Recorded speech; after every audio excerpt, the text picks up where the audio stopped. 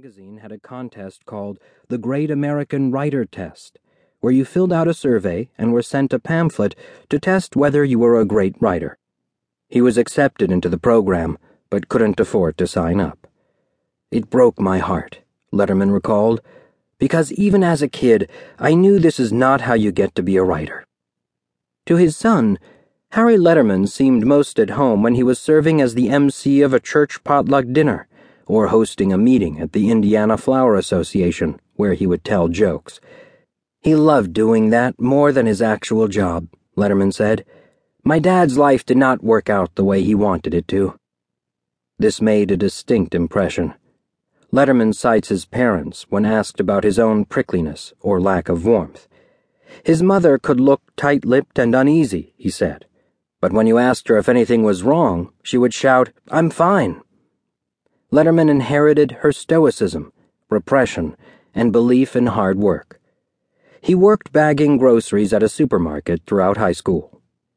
In high school, Letterman did not excel academically or socially. He wasn't a jock or a theater kid. He preferred poking fun at groups to joining them, but he was not a nerd and even displayed a mildly subversive sense of humor that his peers enjoyed. As a joke, he once wore a jacket and tie along with Bermuda shorts and knee-high socks to a school dance. According to friends, Letterman made an effort to dress cool, adopting a preppy look, wearing a Madras shirt. But friends also recall his insecure streak. Every day, Letterman rode with a few boys to school. Once, when he was picked up in a '39 Chevy at his home, a kid made a crack about his shirt. Letterman immediately went back to the house to get a new shirt without saying a word.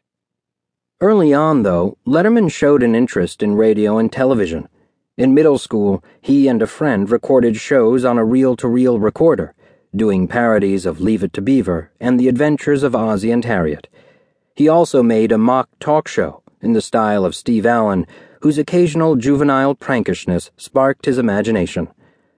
Letterman emulated him, said Fred Stark about his middle school friend.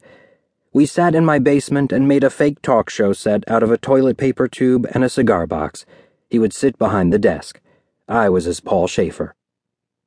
But Letterman's comedic sensibility was apparent even earlier. At 7, he collected 4 friends in the parking lot outside of his elementary school to put on a spoof of Winnie the Pooh. Besides coming up with a story, Letterman cast the roles, gave his friends lines on the spot, and told each of them where to stand.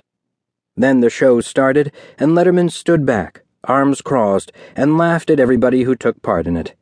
That was part of his charm, said Stark, who played Eeyore. People hung around to see who would get zinged. David Letterman's broadcasting career began almost as soon as he left home for college.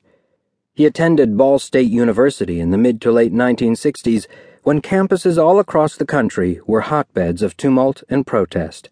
Ball State, located in Muncie, Indiana, was hardly Berkeley, and Letterman was far from a wild-eyed activist. His social scene revolved around the Sigma Chi fraternity, a boys' club whose alumni included John Wayne and Barry Goldwater.